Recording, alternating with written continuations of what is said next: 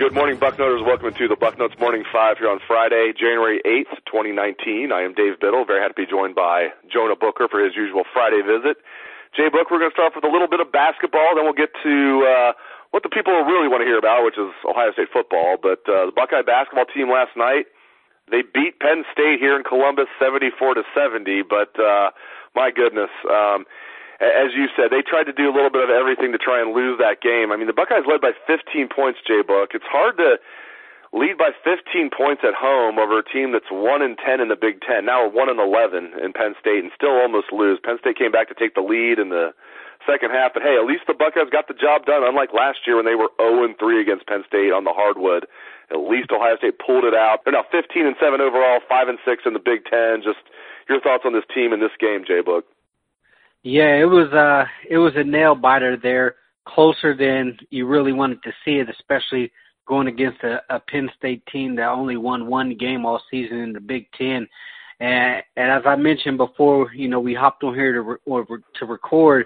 They tried everything in their power to try to lose that basketball game, but they found a way to hold on at the end. Thank goodness the Penn State guard missed that little bunny layup, and the referees actually got a review right and didn't call that tip in with 1 second on the shot clock left. But that game right there, it was a potential season-defining game there, because if they'd have lost that one, pretty much their NCAA tournament host was out the window. You were probably looking at the NIT there. Yeah, and they were projected pretty much by everybody coming into this game as being in the NCAA tournament. That's right, listeners. Ohio State, even coming into this Penn State game, projected in the big dance like around a 9 seed. So beating Penn State, just keep plugging along, even though they might finish 10-10 at best in the Big Ten. That might be enough to get it done. All right, let's move on to some football. I want to start off with the assistant coaching staff, Jonah. I'm just really impressed with the job Ryan Day did here. Greg Studrawa is the one that I think maybe he could have done better, and by maybe I mean probably, maybe I mean definitely. But I'm really impressed overall with his staff, seriously. And Jeff Hafley is the guy I'm most impressed with. I mean, not just because he won the press conference, but I like his pedigree. I like everything that I'm hearing about Jeff Hafley. I love everything I'm hearing from Jeff Hafley. Just your thoughts on Hafley and just this entire coaching staff. Yeah, I agree 100% in regards to Jeff Hafley. He looked like he's a potential head coach in the making there. He has that type of, look and talk to him, and he's a very confident coach. And just hearing him speak about the changes that they're going to make was music to my ears. I thought a lot of times under the previous coaching staff, the cornerbacks and the safeties, they weren't always on the same page. And obviously, Jeff Hafley agrees with that, because he mentioned in his interviews that no longer will the corners and the safeties be in separate rooms. They're going to be joined at the hip with each other. They're going to learn together. They're going to make sure that everybody's on the same page. So both safeties and the corners will be in the same meeting rooms together, which I think is a pretty big deal there, considering whenever you're doing cut-ups, it's just usually the safeties looking at their position groups, unless they're instructed to look at total team defense. And then the other main thing that really put a huge smile on my face is he's adamant that the Ohio State defensive backs will turn and look for the football, and they will look to get their hands on the ball to intercept it. I know myself, it drove me absolutely up the walls throughout the season when the defensive backs had no idea where the football was at. It caused a lot of pass interference penalties, and it negated them having opportunities for turnovers. And Hafley said they're going to find the football. So those are two major things that I took out of his press conference. That's going to be positive changes for the defensive backs, and just the overall theme amongst Hafley and all of the coaches was this is going to be a defense where they're going to have guys playing fast and aggressive, coming downhill with an attitude, and they want to make sure guys are not overthinking. And I think that was part of the problem that you saw in last year's defense. And Mike Yurcich is the one new offensive coach, of course. Mike Yurcich was the offensive coordinator at Oklahoma State, of course, for the last 6 seasons. He's another guy we just got a chance to meet a couple days ago on Wednesday. Got a chance to meet all 5 of the new assistant coaches and interview them. It's just obviously Kevin Wilson's still around, J-Book, and obviously Ryan Day. It's Ryan Day's show. Ryan Day is going to call the plays. I do believe, even though Ryan Day has not flat out said that. I mean, when asked about it, he also doesn't say, no, I'm not going to call the plays. I imagine Ryan Day is going to call the plays, or at least be heavily involved. But just your thoughts on Mike Yurcich coming in here as the quarterback's coach and passing game coordinator.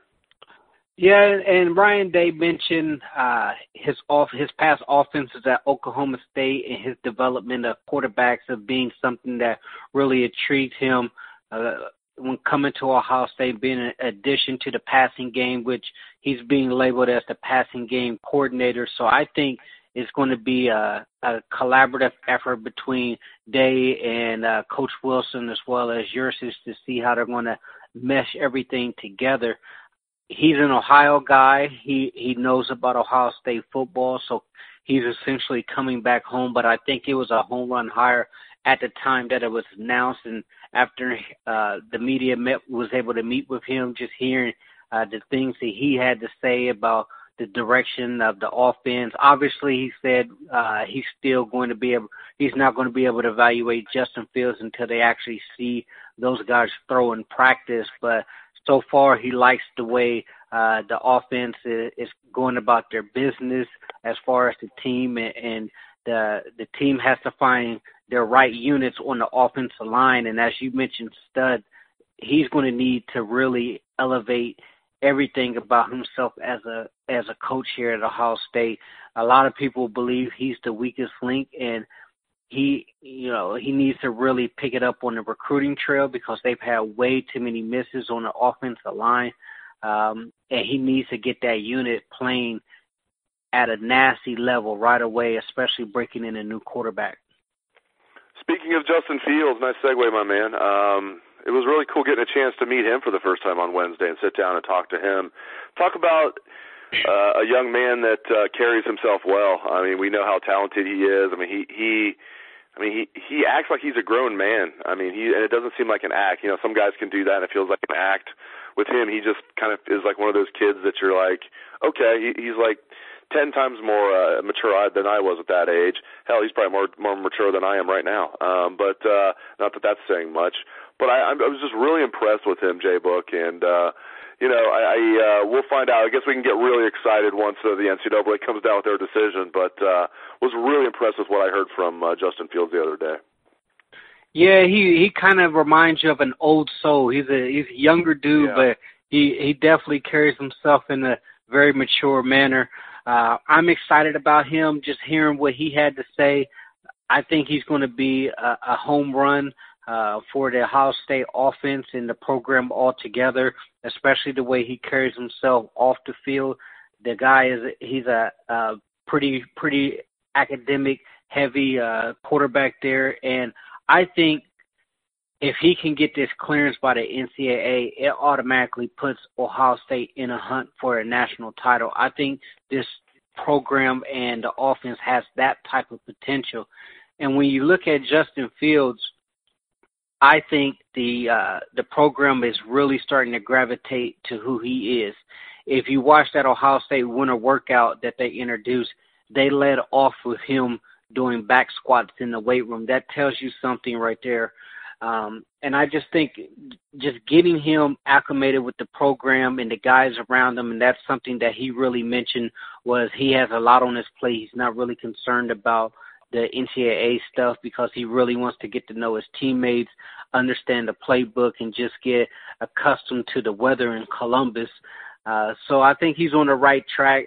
Hopefully the NCAA does the right thing, gives him his clearance, and if so, it's going to be smooth sailing for the Ohio State offense. Garrett Wilson's another young man that comes across as anything but a young man, comes across as a grown man. I know, Ryan Day and Yurcich both mentioned, he's got to, change his body, as they said. So that's translation. He's got to get stronger. Nothing, no surprise there. We're talking about a young man that should still be a senior in high school. But just what are your reasonable expectations for Garrett Wilson as a true freshman? I think he's going to be in the mix. I don't think he'll be a starter, but I definitely think he will cut his teeth on special teams early on. And then I think Brian Hartline is definitely going to play him. I know Brian Hartline, after the national championship game, said age is just a number. He doesn't care how old a kid is. Talent should always be on the field first. And Garrett Wilson, you talked about his body. He mentioned in the interviews he's already put on 8 pounds, and he's just been on campus for a month. So that tells you what type of workout programs Coach Mick has these guys on. And one thing that Ryan Day and guys mentioned was how athletic, freakishly athletic he is, and his route running is really advanced right now for a young guy.